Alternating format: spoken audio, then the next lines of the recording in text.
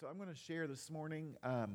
I felt led to postpone the ending of Noah because I actually feel like I have a word from the Lord for it, but I felt like it was really important for our teenagers to be here for it because I'm going to be addressing certain things like homosexuality and perversion and things like that, and I felt like it was really important for them to be here for that message. And I just do. And so I'm going to finish that up next week. But this week I'm going to share from really two passages. I'm going to share from Revelation 22, and I'm going to share from Matthew chapter 9. I'm going to use Revelation 22 to jump off, and then I'll kind of walk through Matthew 9, probably the last 2/3 of the message this morning. And I've walked through parts of it today, but I just feel like this is where, or I walked through parts of it before, but I feel like this is just where we are. And so Revelation 22. Oh, I'm just going to read verse 17, and it's probably a really familiar passage, a really familiar scripture. But Revelation 22:17 says this: "The Spirit and the bride say, 'Come.'" The Spirit and the bride say, "Come." And then it says, "And let the one who hears say, 'Come.' And let the one who is thirsty come. Let the one who wishes to take the water of life without cost come."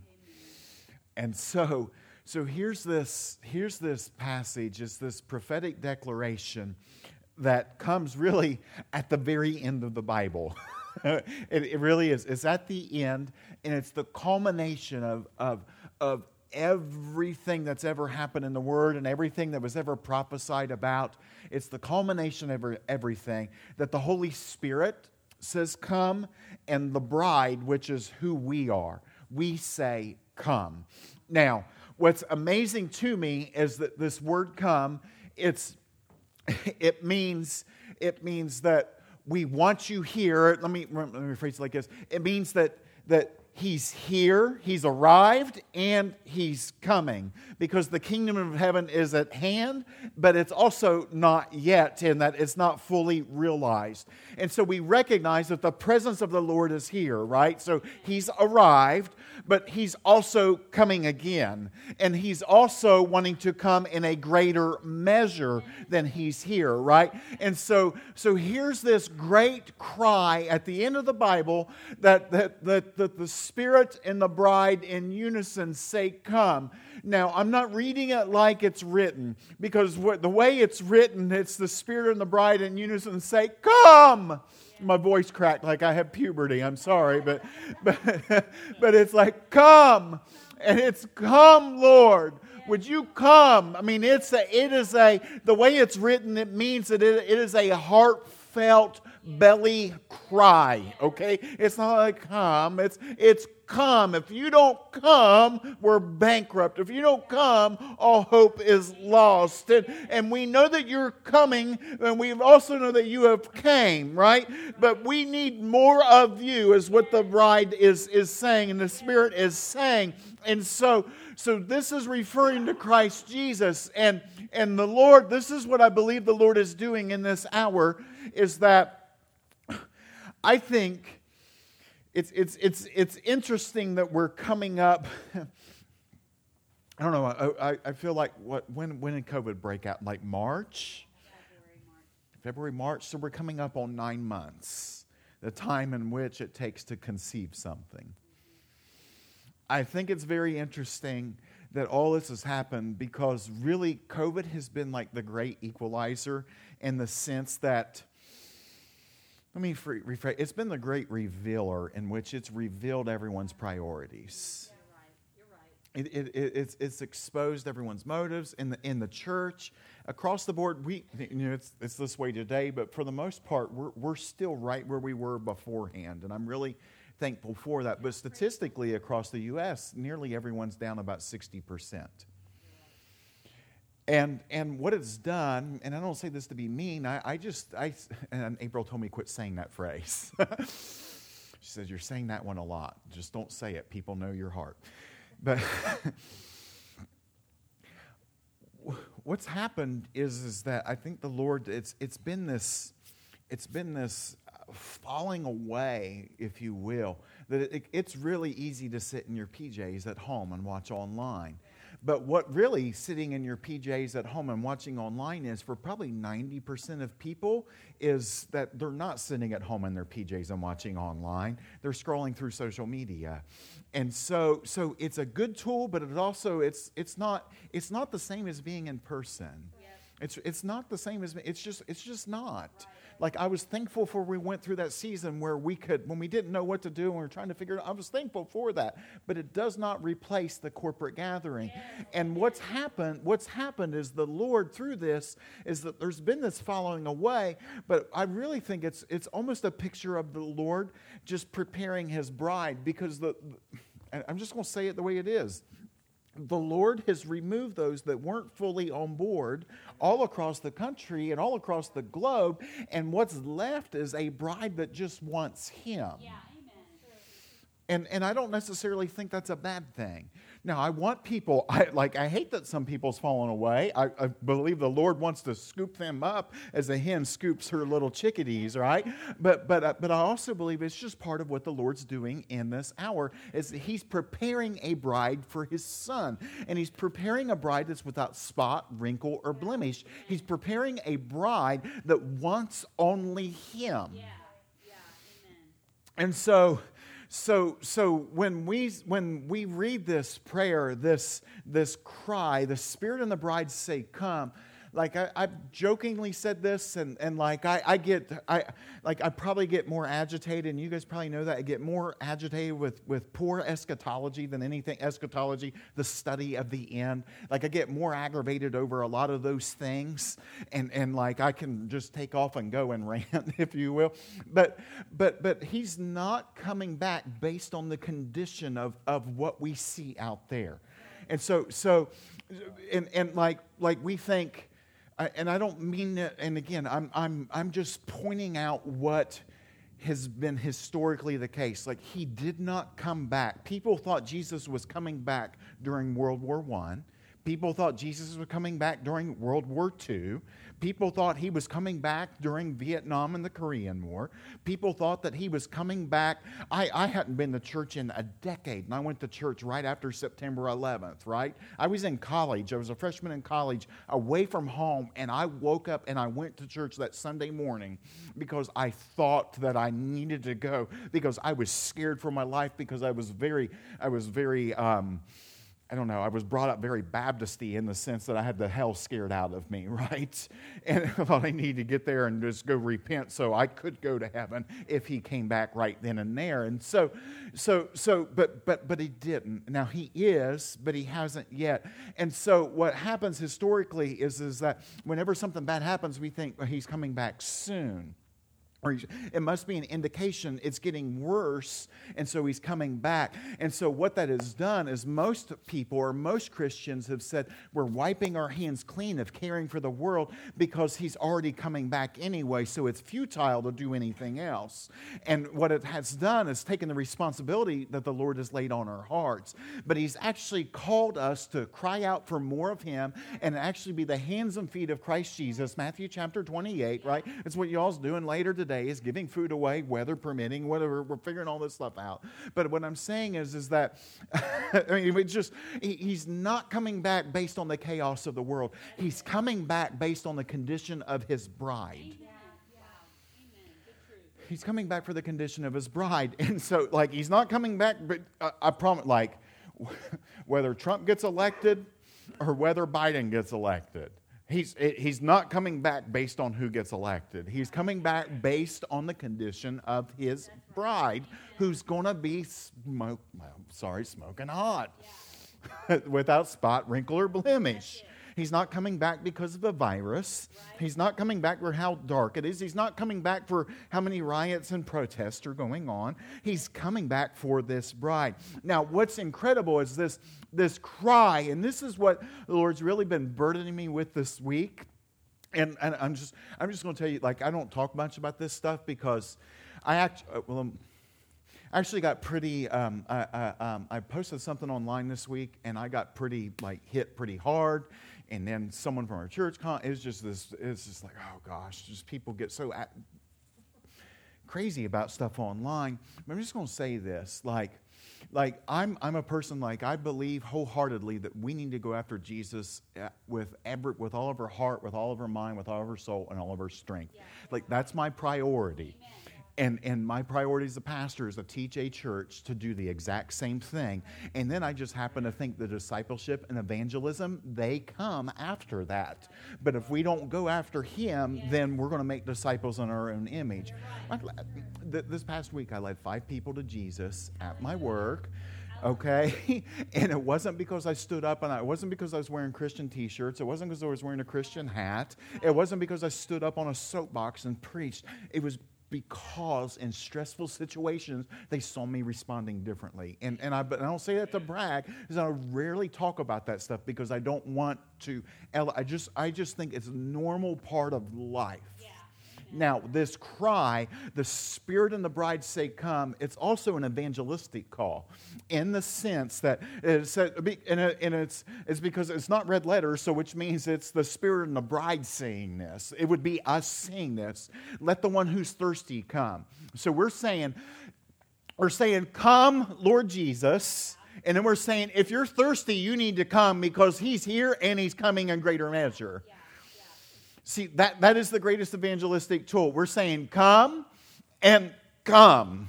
Right. Come and come, right? If you're thirsty, come, because there's waters that He has that will quench your thirst, right? And let the one who wishes to take the water without any cost come. We're saying that yeah, it's amazing. He's wonderful. It's not going to cost you anything other than your life, but just come. And so here's this verse, and here's this great thing at the end of the word. And I feel like most of my life, if I'm really honest, like the first part, come, I want greater measure, greater presence. This has been the defining thing since really the last 9 years of my life.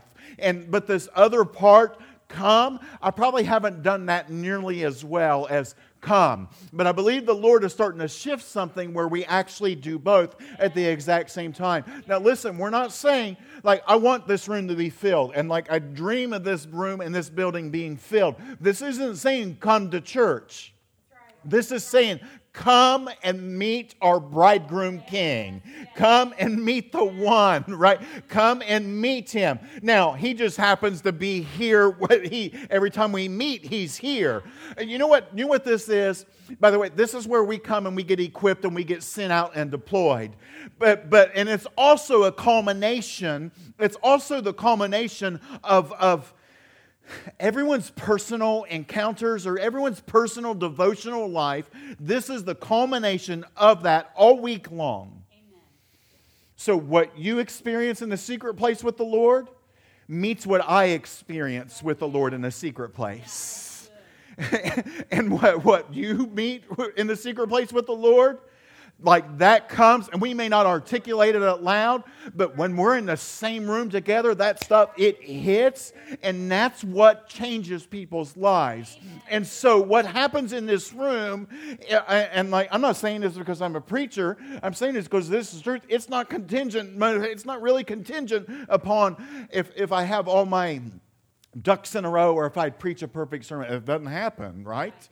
2 weeks ago, I said something that was completely wrong, and I had a lineage incorrect. Jeff corrected me at the end, and he didn't correct me. He pointed out what was wrong, but the Lord moved that morning.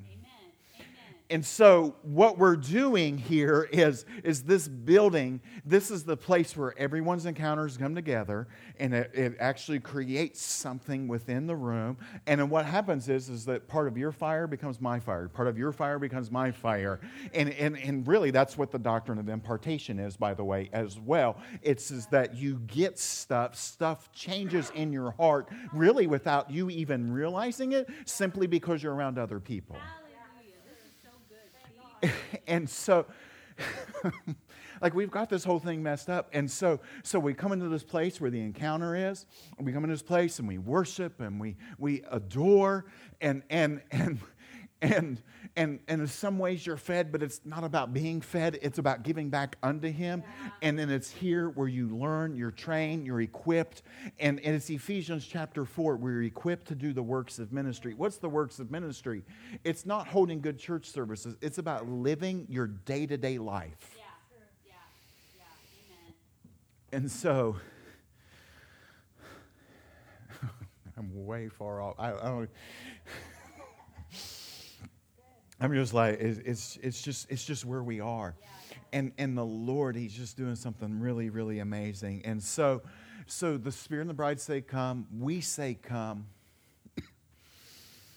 And when we say come, that's really what the Lord responds to. Look at Matthew 9. Matthew 9, we'll start with verse 14. And I love this portion of Scripture. Matthew 9:14, it's when Jesus is talking about fasting. We should fast, by the way. It's like the worst and best spiritual discipline. I like eating. Oh, I like eating. I actually have been, the Lord had, oh goodness, it was approximately 30 days into going back to work, the Lord started calling me to fast until I got home from work. And so I'll just have water and I'll have a beverage, but I don't eat when I'm there because the Lord said to fast, because if I'm going to work really hard physically. I'm not trying to put anything on y'all. Lord said, if you're going to work really hard physically, why don't you rely on my strength? Amen. And so, some days it's easier than others, that's for sure. But verse 14, it says, then the disciples came to Him asking, why do we and the Pharisees fast, but your disciples do not fast? And Jesus said to them, the attendants of the bridegroom cannot mourn as long as the bridegroom is with them, can they? But the days will come when the bridegroom is taken away from them, and they will fast. But no one puts a patch of unshrunk cloth on an old garment, for the patch pulls away from the garment, and as a result, it tears. Verse 17, nor do people put new wine into old wineskins. Otherwise, the wineskins burst, and the wine pours out, and the wineskins are ruined. But they put new wine in the fresh wineskins, and both are preserved. Interesting fact, by the way, when you build a new wineskin, you actually saturate it in the wine before you put the wine in it. So I think what the Lord's been doing the last couple of years is He's been saturating us in the wine before He puts something new inside of us and new within the church, because we couldn't contain it, because it would actually blow us up, or we'd get all mad and have a big church fight. I mean, that's what happens. Right. That's what happens. All right. So I need to stay on topic. Jesus longs to be longed for.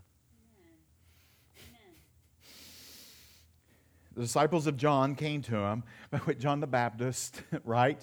Jesus said was the greatest prophet that ever lived, and John the Baptist's message was repent. Repent, right? Because behold, the Lamb of God who was slain before the foundations of the world. Like, that was John's message. It wasn't seeker friendly, and yet everyone came out to see it. But anyway, the disciples of John came to Him saying, why do we and the Pharisees fast, but your disciples do not fast?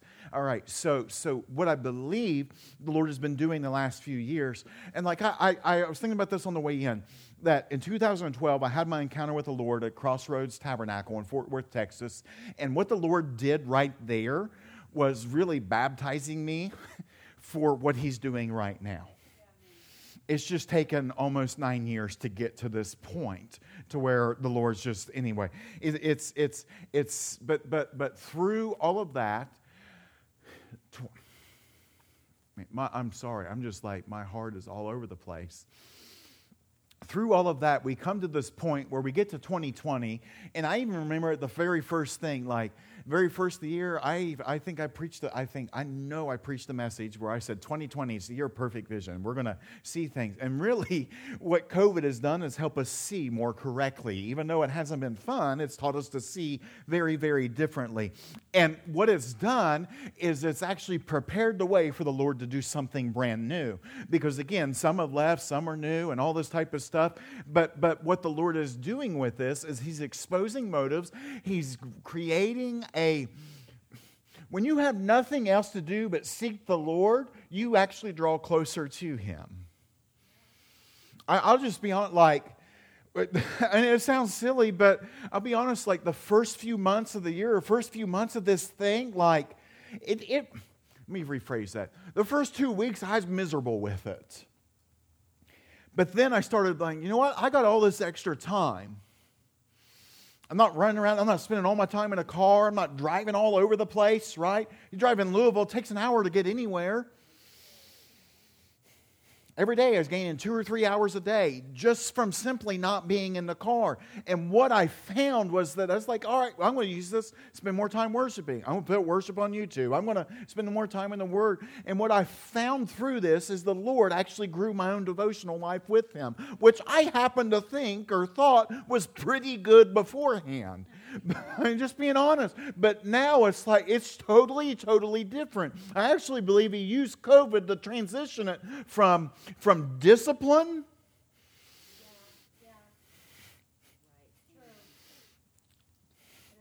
to actual relationship. I don't know how to explain that. And I'm not saying I was bad before. I'm just saying it's changed. It's shifted. And He's doing something new with that. And what the Lord is doing right now is He's raising up people that aren't doing anything out of duty and obligation, but He's actually doing it because they want more of Him in their life, right? Now, what's fascinating is John the Baptist disciples, they were fasting every Monday and every Thursday, essentially. They were fasting. They were going without food on those 2 days of the week. It was what they were doing, all right? And it was like, what are they doing today? Oh, they're fasting. I mean, that was their call. They were fasting and crying out. They were humbling themselves before God. And they were repenting on behalf of themselves and God's people. And that's what they were doing it religiously, if you will. And so Jesus' guys show up on the scene and they're not fasting. They're not doing all these things. And John's people are like, hey, we do this, this, and this. Why aren't you all? And that's what happens oftentimes when you really start to pursue the Lord and start to go after Him. Religion, and I'm not being mean, it's just, but the religious spirit's like, well, we're doing this, why aren't you all doing this? It's like, well, we're not operating out of duty and obligation anymore. Right. I'm operating out of a level of intimacy I've never experienced in my life.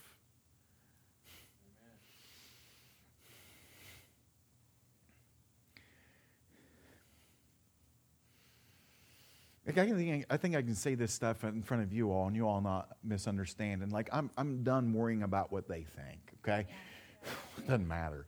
I'm only doing this because some of our people can't come. It doesn't matter to me.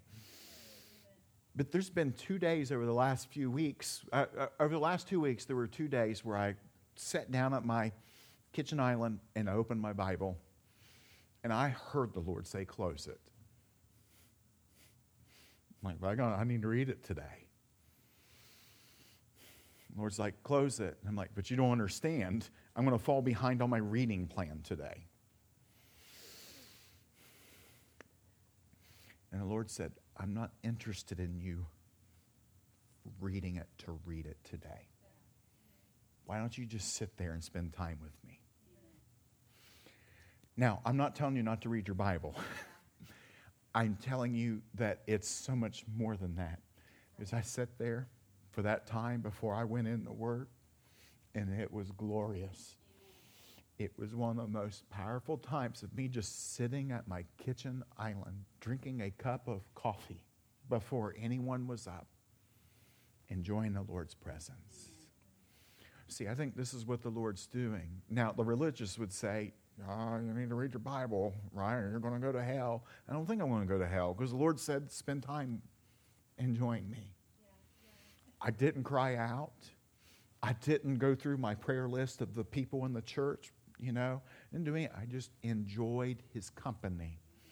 Now, we should do all these things. Again, don't misunderstand me, because that's not what I'm saying. You should read your Bible and pray every day, and you'll grow, right? Just like the old song said. You should do those things. I'm just saying it's more, like, I think what the Lord was showing me in that moment is that if I'm not careful, I'll turn it more about checking it off of my list than I would about spending time with him. And it's like, because when it becomes about a list, you rush through it, you don't get anything out of it, and you forget that there's a real person in the room with you while you're doing that. And so his disciples, John the Baptist, like, what are you doing? And Jesus, he responds, he's like, look, when I'm there, that's the only thing that really matters anyway. And that's why in verse 15, he says, the attendants of the bridegroom can't mourn as long as the bridegroom is with them, can they? But the days will come when the bridegroom is taken away from them, and then they will fast. Jesus is like, look, what's the point in fasting? Because I'm here. They're enjoying my company. You all are just making yourself miserable, right? You all want a double cheeseburger, and you're depriving yourself of it, but the double cheeseburger's here right now, right? I mean, I'm not trying to be irreverent, but that's what Jesus is saying. And too oftentimes, too oftentimes in the name of discipline, we miss the person that's in the room.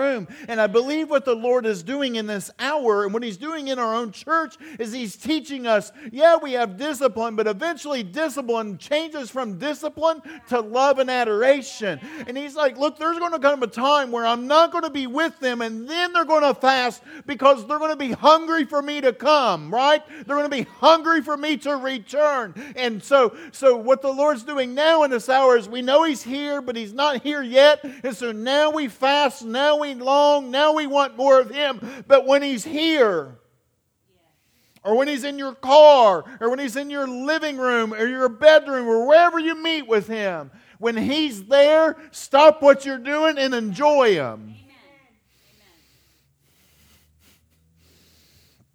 Amen. These men were distracted and disgusted at the freedom that Jesus' disciples were operating in.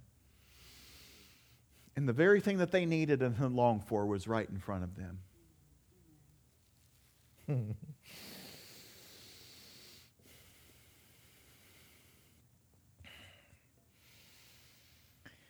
And he's just looking for a bride that wants him. I equate it to this. Do we want... Like, nearly everyone's married except for the kids in the room. So every couple in here, every couple's married. Praise the Lord. But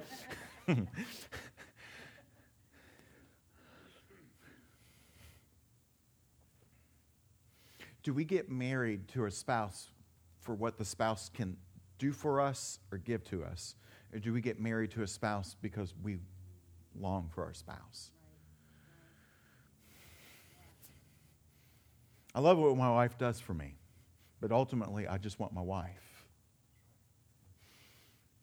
And some of our most joyous times are just sitting in the room, not talking, not watching TV. We're there. We both may just be sitting there reading. She's there. I'm in my chair. Like, we're happy. It's not about what. It's not about one can do for the other. It's not about like, and I don't get all upset like, and she doesn't either. If I say, I love you, and she doesn't say it back, like, I don't feel slighted because I know she loves me, right? Or vice versa. It's and especially in today's culture, sometimes we say it to get it back. Jesus is teaching us in this that like, it's not about what he can do. It's just about him himself. And he's looking for a bride that's like, it's not about what I get from you. It's about just having the entire person of Christ Jesus. And so he wants to be wanted. Yes. Jesus, like, he wants to touch, he wants to heal, he wants to do all these things. But more than anything, he just wants to be wanted. That's why he gave us free will, by the way. I mean, God's God. He could do whatever he wanted. He could have forced us to worship him. He could have forced us to do all these types of things, but he didn't. He chose to give us free will where we actually worship and adore him ourselves, because that's far more gratifying than forcing anyone to do anything. And so, verse 15, the attendants of the bridegroom will not mourn or cannot mourn. Mourn means to be sad or to be sorrowful or to grieve. And this is what I preached about 2 years ago here. It actually means to ache. It means to live with a heart sickness. And we've seen it here. Like I remember when April and I were planning on getting married, and she lived in Kansas for months and months, and that was when you actually had to buy phone cards to talk long distance to people, right? And it was like half my paycheck at McDonald's. We were talking about that the other day. Minimum wage back then was $5.15 an hour, and saved up.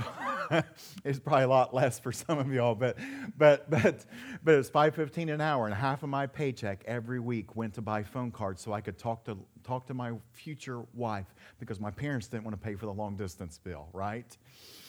And or we would talk after 9 p.m. because that was back when cell phone plans had free nights and weekends. And so anyway, we would talk, but I remember just being sick because I couldn't see her, right?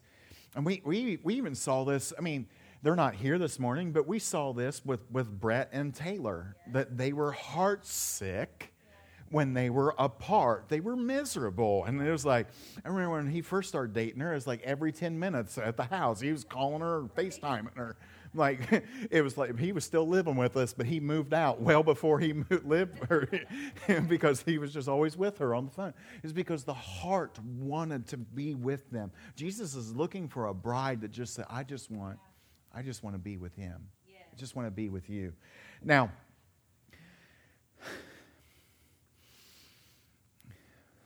doesn't mean we're going to live miserably. I actually think the ache, I actually think it causes us to be filled with more joy. There's what's the old saying? Absence makes the heart grow fonder. Is that right? I think there's a lot of truth to that. And so he's not here, but he's here. And yet his absence causes me to love him even more and desire him even more. Now, I think that ache, I'm gonna speed up just a hair, but that ache, it ought to be central to our lives. That's why in Exodus 33, Moses said, if your presence does not go with us, do not lead us up from here. Now, this is fascinating to me. Moses knows that they're going to the promised land. The promise, the fulfillment, the icing on the cake from leaving Egypt, right? From really literally leaving hell is what it means. But from leaving hell, they're going to step into the promised land, and Moses says, if you're not going to be there, I don't want to go there. If you're not going to be there, just leave me out here in the wilderness where you are. Because it's out here in the wilderness that I'm meeting with you face to face. I don't want to go away from you. And I think that this is really fascinating in the sense that Moses just said, look, what you're going to give me is really good, but I'm not going to enjoy it near as much if you're not there with me. And so what the Lord does in our day-to-day lives, it's really good. Like I'm so thankful for the gift of another child. But unless the Lord's with me in the raising of this child, I don't want that, right? Right?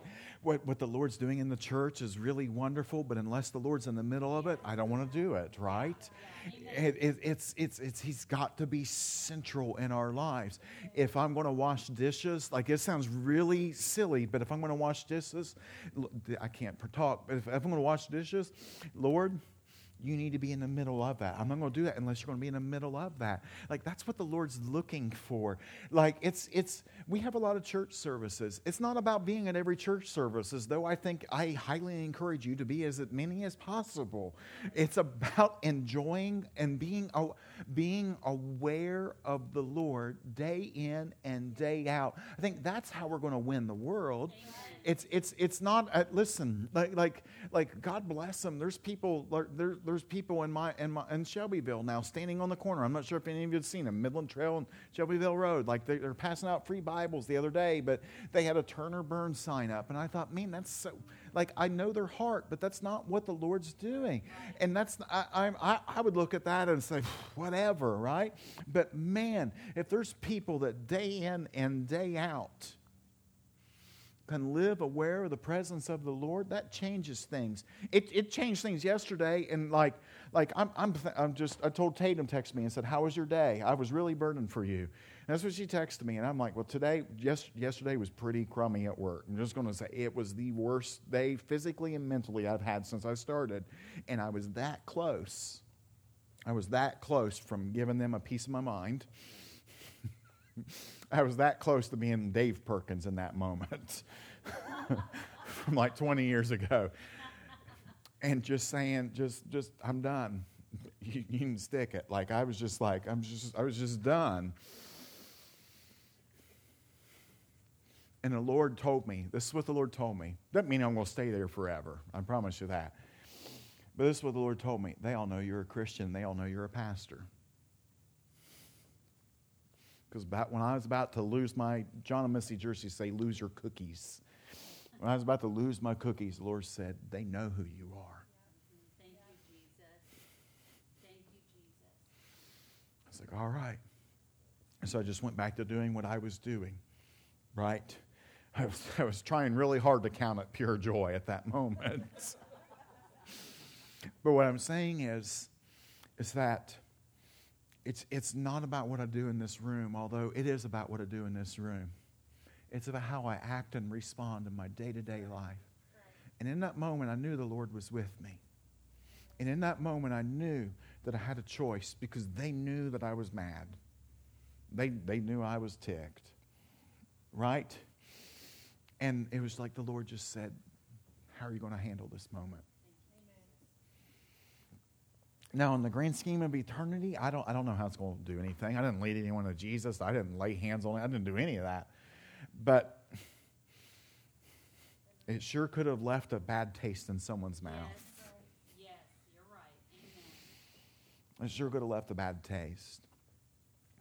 And I think the Lord is just teaching us that it's not so much about, again, like I joke all the time about those Christian shirts and bumper stickers. They're fine. If you want to wear them, whatever. I just don't think that's the most effective mode of evangelism. The most effective mode of evangelism is a life well lived. Glory to God. Amen. And last point. Yeah, last one. The church said, hallelujah. And I know. I actually feel like I'm getting a lot out of this today because I'm nowhere near what I wrote down for bullet points and notes. The ache should cause us to follow no matter the cost. Yeah. Now, going back to the Israelites and the Exodus, Numbers 9, I'm going to paraphrase here, but you guys know this, that essentially when they were in the wilderness, they followed that pillar of fire by night, and they followed that cloud by the day. And wherever the pillar of the fire went, they went. And so if the pillar of fire landed, they would literally pitch the tent of meeting there, and they would wait. And then when it left, sometimes it'd be a few days, sometimes it'd be a few months, but they just went wherever it went. Now, logistically, it was a high cost to pick up and move. The Bible tells us that there was approximately, depending on which chapter you read, but there were 600,000 military-aged men that initially left in the Exodus. That's just the men. Now, scholars estimate there were 2.5 million people total of men, women, and children. Now, do you know the logistical, seriously, I know how hard it's been for 3 of us in my family to pick up and move and to even just go to the grocery. And now that there's 4 of us, I'm just how do we even do this, right? And y'all, I don't know how you all do it with your herd. It's a logistical nightmare. Now, could you imagine? Now, they built the tent, and the tent was set up in very specific. It was a chore because it wasn't just it wasn't how I pack for trips. I'm just going to throw everything I own in a suitcase and sit on the suitcase and then zip it, right? That's not what they were allowed to do. That legitimately is how I pack, right? And April's nice and neat and folds everything. Can't do it. Drives Jimmy nuts, by the way, when he looks at my suitcase. And so here's this logistical nightmare. It's the cloud left, and everyone starts jumping, and everyone starts doing their deal. And the kids, they may have just put the kids down to sleep. And it's well, it doesn't matter, the presence left. Yeah. Wow. Right? Wow. Or dinner's ready. Doesn't matter. Right. The presence just left. Yeah, wow. I've worked hard all day. Doesn't matter. Presence left.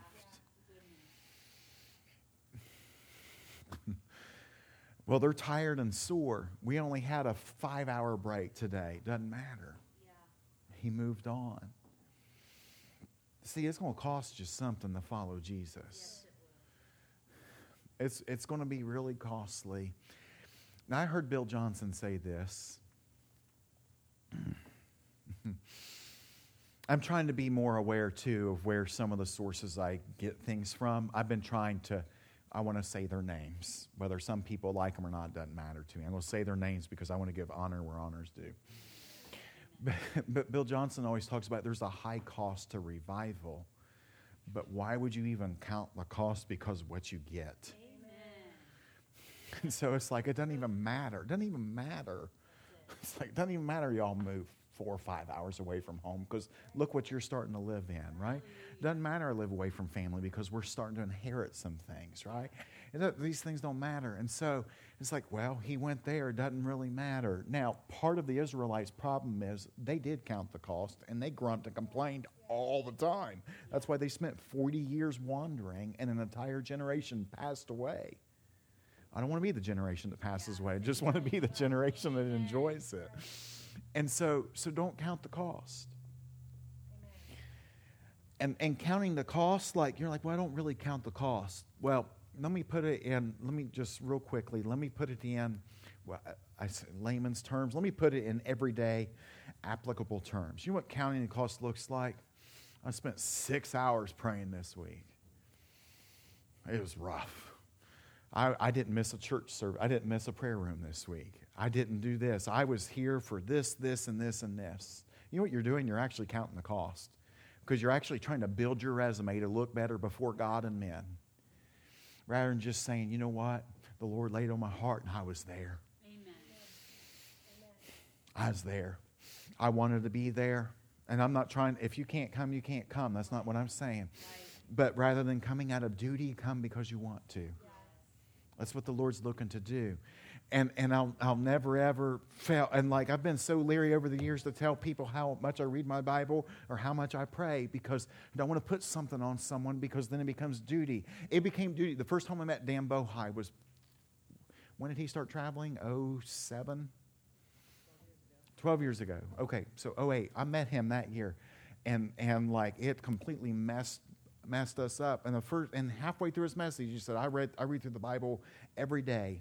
Or not every day, but I read through the entire Bible once a month. So he's doing it every 30 days. And I thought, well, that's what he's doing. I need to do that as well. Right. And by day 2, I'm like, I'm done. Can't do this. I can't do this. And he didn't try to put anything on me. I put it on myself. Right. But I'll never forget, day one, I told everyone, I'm going to read it through 30 days. You know why I did that? Because I wanted people to, I was getting puffed up by it.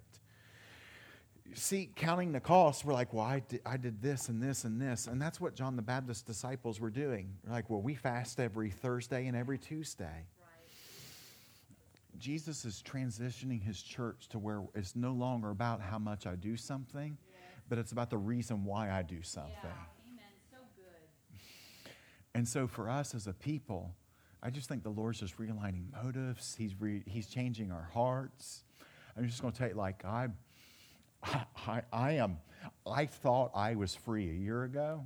Like, I don't think I've ever had the freedom that I have right now. And let me say freedom. I'm okay with who I am. I'm okay with what the Lord's doing in our church. I'm okay with what the Lord's doing in the people that I'm discipling.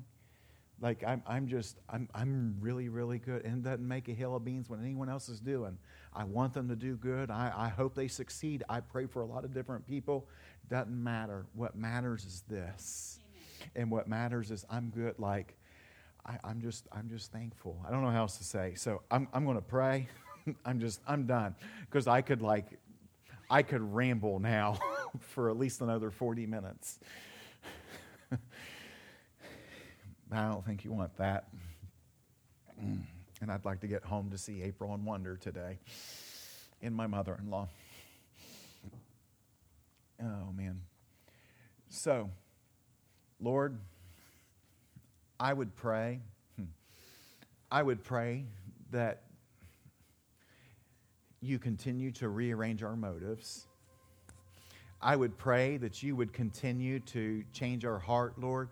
I would pray that you would begin to put a longing in our heart for you, Lord. No more days of duty and obligation. I hope nothing was misinterpreted, because I don't take lightly my relationship with you, Lord. I don't take that.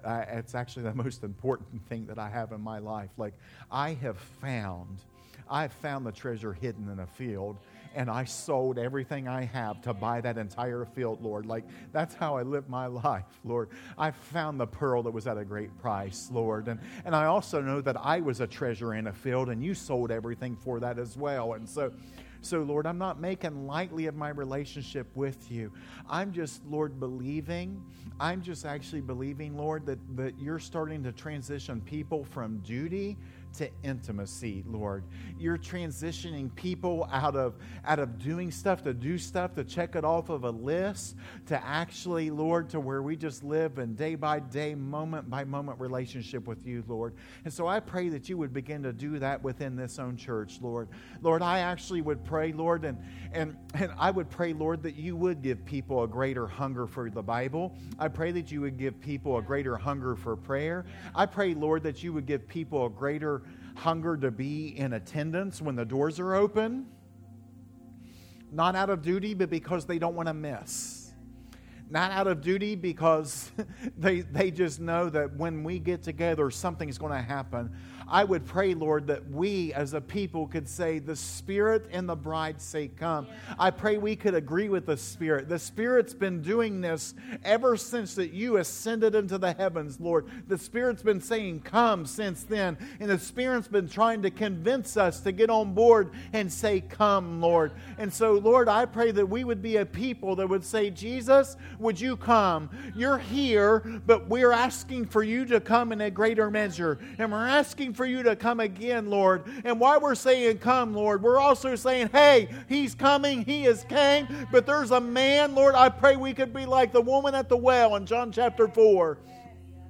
The one, Lord, the one, Lord, that really the Roman Catholic Church and the Orthodox Church actually called her Saint Fotini. And Saint Fotini is historically known as one of the greatest apostolic leaders that's ever walked the planet. That woman at the well, they believe that she planted thousands and thousands and thousands of churches. They actually believe that woman, the one that said, come and meet a man, led Nero's daughter-in-law to Christ Jesus.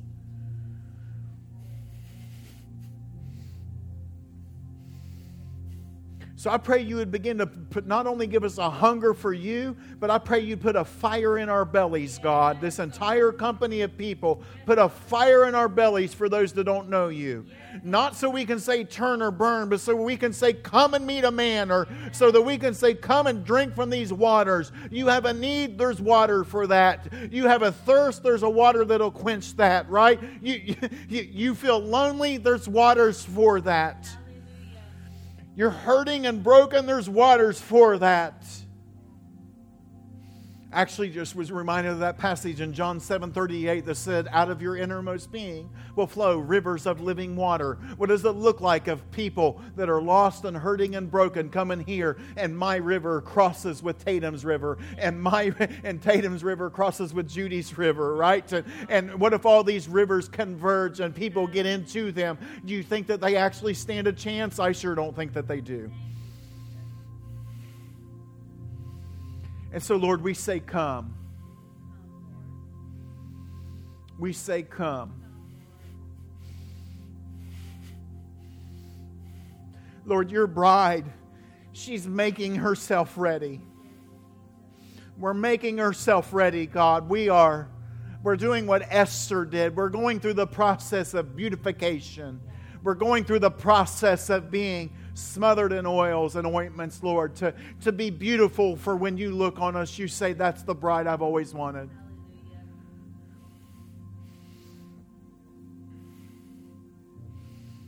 I pray specifically this morning for those in the room and those that are online watching in our own church and those that will either listen later on. I pray specifically, Lord, for those that have struggled reading the Bible. I would pray that you give them a hunger to read it today. I just hear the Lord saying this today. It's not about, reading plans are great. They are. They're useful tools. I like to use them in particular so I can read through the Psalms every 30 days. But I'm going to say this. I just hear the Lord just read until something jumps off the page at you. And then camp out right there. Because when something jumps off at the page at you, that's the Lord wanting to change something in your heart. And so I say read until something jumps off the page. I pray, Lord, for those that struggle reading, whether I don't even know. It's almost like dyslexia is what I'm hearing right now. Like the words jumble up and they don't make sense, or you get confused and you're not really sure what you're reading. I just say, Lord, begin to bring order to that chaos today, Lord. I also say this, Lord. I say this. I'm agreeing with what I feel like you're saying, Lord. For those in the room and those that are at home or online today, those that struggle reading, and you feel like I don't remember what I read, like your mind may not remember it, but the spirit man within you sure does. And that's where I know, as a personal example, I can stand up here and I can rattle off verses all the time that I didn't even know that I knew, because the Lord wrote it in my spirit. And so just spend time saturating yourself in that word. I would pray for those that struggle praying, Lord. I pray, Lord, that it would not be about praying in their best King James, but it would just be about just talking to you as I would talk to my own spouse, Lord. Yeah, God. I pray you would release a grace for that. I pray, Lord, even for 30-second prayers and 20-second prayers to begin to be released in the room, Lord, where people's on their way walking down the hall and they just talk to you momentarily and then they go back about what they were doing. I think that's what Paul meant when he said he prays without ceasing. And so, Lord, I love you and I honor you and I bless you this morning. It's in your name we pray today. Amen. Amen. Thank you, Jesus. Amen. Hallelujah. Amen. We all thank you. Yeah, you can shut that off. Amen. Amen. God's good. Amen. Amen. He is so, so good.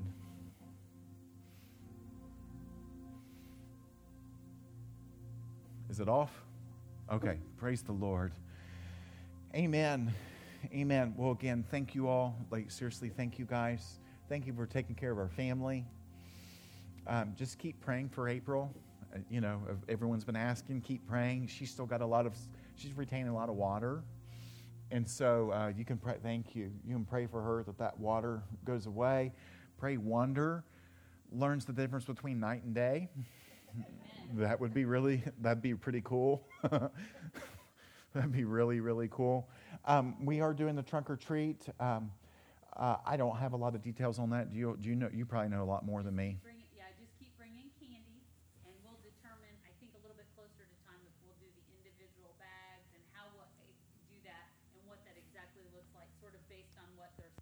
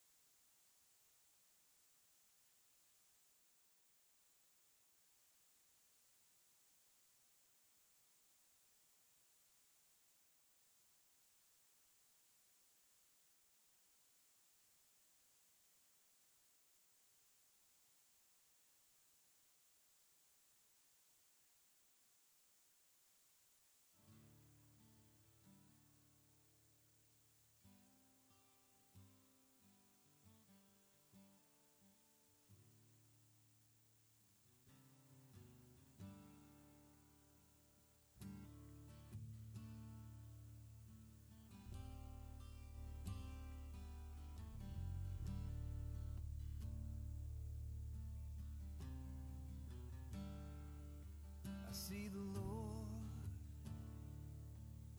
and His train fills the temple.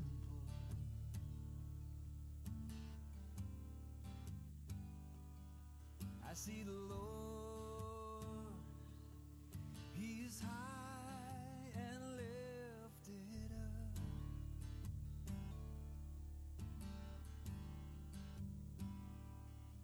I see the Lord, and His train fills the temple.